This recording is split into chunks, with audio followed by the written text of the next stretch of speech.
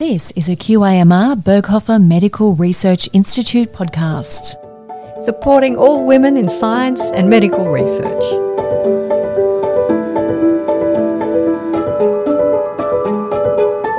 And now with Professor Fabienne Mackay, CEO and Director of QIMR Berghofer. And thank you, Professor, for diving in the deep end with me here. It is extremely difficult for female researchers to secure funding. Where do I start? Yeah. Yeah, thank you for bringing up the topic. It's a very difficult issue. And to be frank, the issue is not limited to Australia. Female medical researchers across the world. But let's go back to Australia in a minute. And I think there are many factors explaining why, in general, the funding primarily goes to male applicant rather than female.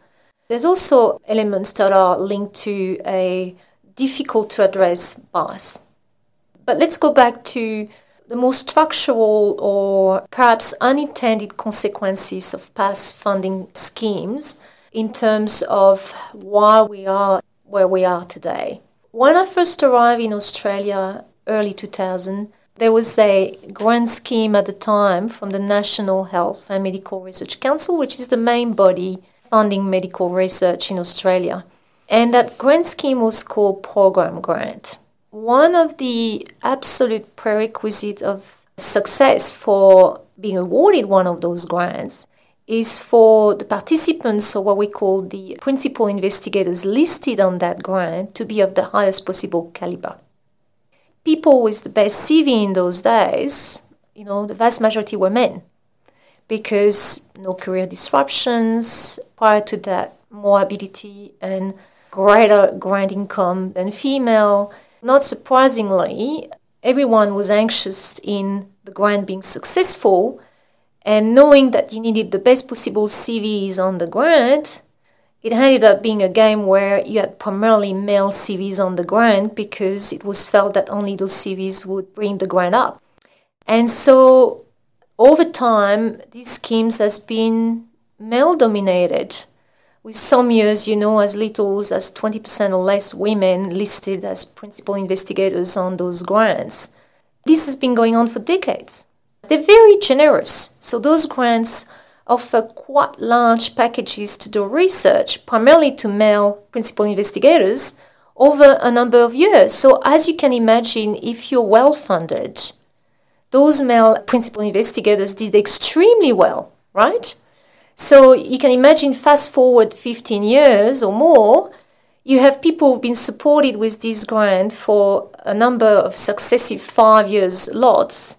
They've done extremely well, as you'd expect. When you're well-funded, often, you can do very sophisticated research, recruit more people, access more sophisticated techniques, and not surprisingly, the quality of your work, your productivity is proportional to the amount of funding that you're receiving. Talent is important, don't get me wrong, talent is also important. Those individuals were talented to start with, and they used that talent to be successful, but they were primarily men.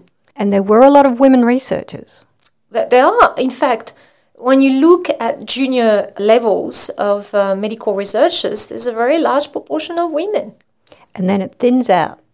That's right, absolutely. There is attrition along the way. And the attrition is really due, in part, that the funding mechanism has had unintended consequences on progressing the career of women in medical research. So the program grant is one of them. So I think it's in 2019, the National Health Medical Research funding changed the way it distributes funding. The funding hasn't increased. So it's the same pot of money, but distributed in a different way. And it created a scheme called Investigator Grant. That grant is different. That grant provides a salary for 5 years, but also laboratory money.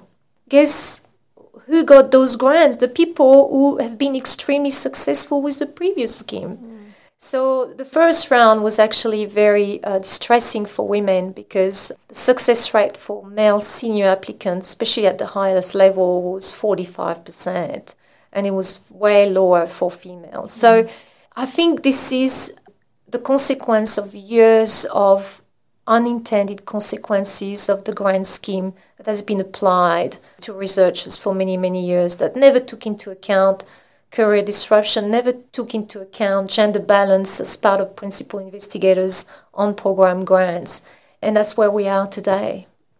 What impact do you think you may be able to have on the NHMRC committee, which you are now part of?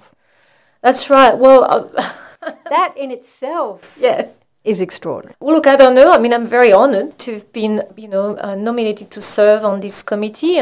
I hope that I will help make sure and work with colleagues on the committee so that research funds, which, by the way, is taxpayers' money, is used in the best interest of our country. Saying that, also work with a team to see how we can change and rectify an imbalance that is, as I said earlier, has been here for a long time.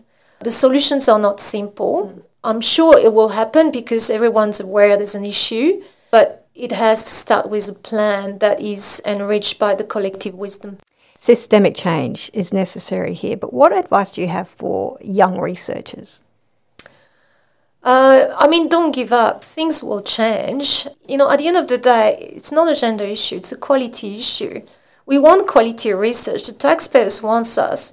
They want us to do the best possible groundbreaking, pioneering research that we can do. So quality is non-negotiable.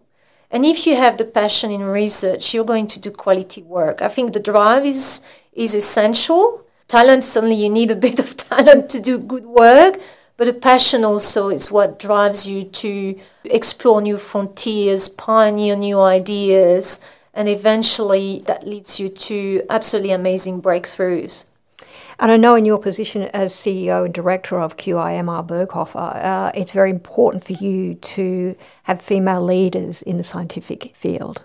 Absolutely. I think, but it's not just true for female. I think male researchers, new generations researchers, they are supportive of gender balance. They're supportive of us being inclusive, and it's not limited to gender. It's about diversity as a whole. It's just really be a reflection of society at large within the research community.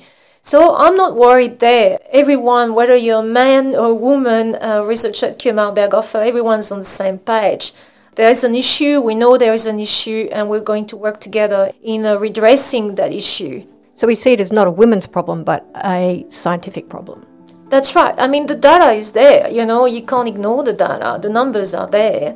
You can twist it the way you want, but there's a problem. Let's face it, we have a problem. We can spell out the problem, but now it's time to think about how over time we're going to rectify that distortion. And I hope today everyone is thinking about that. Thank you, Fabienne. Thank you.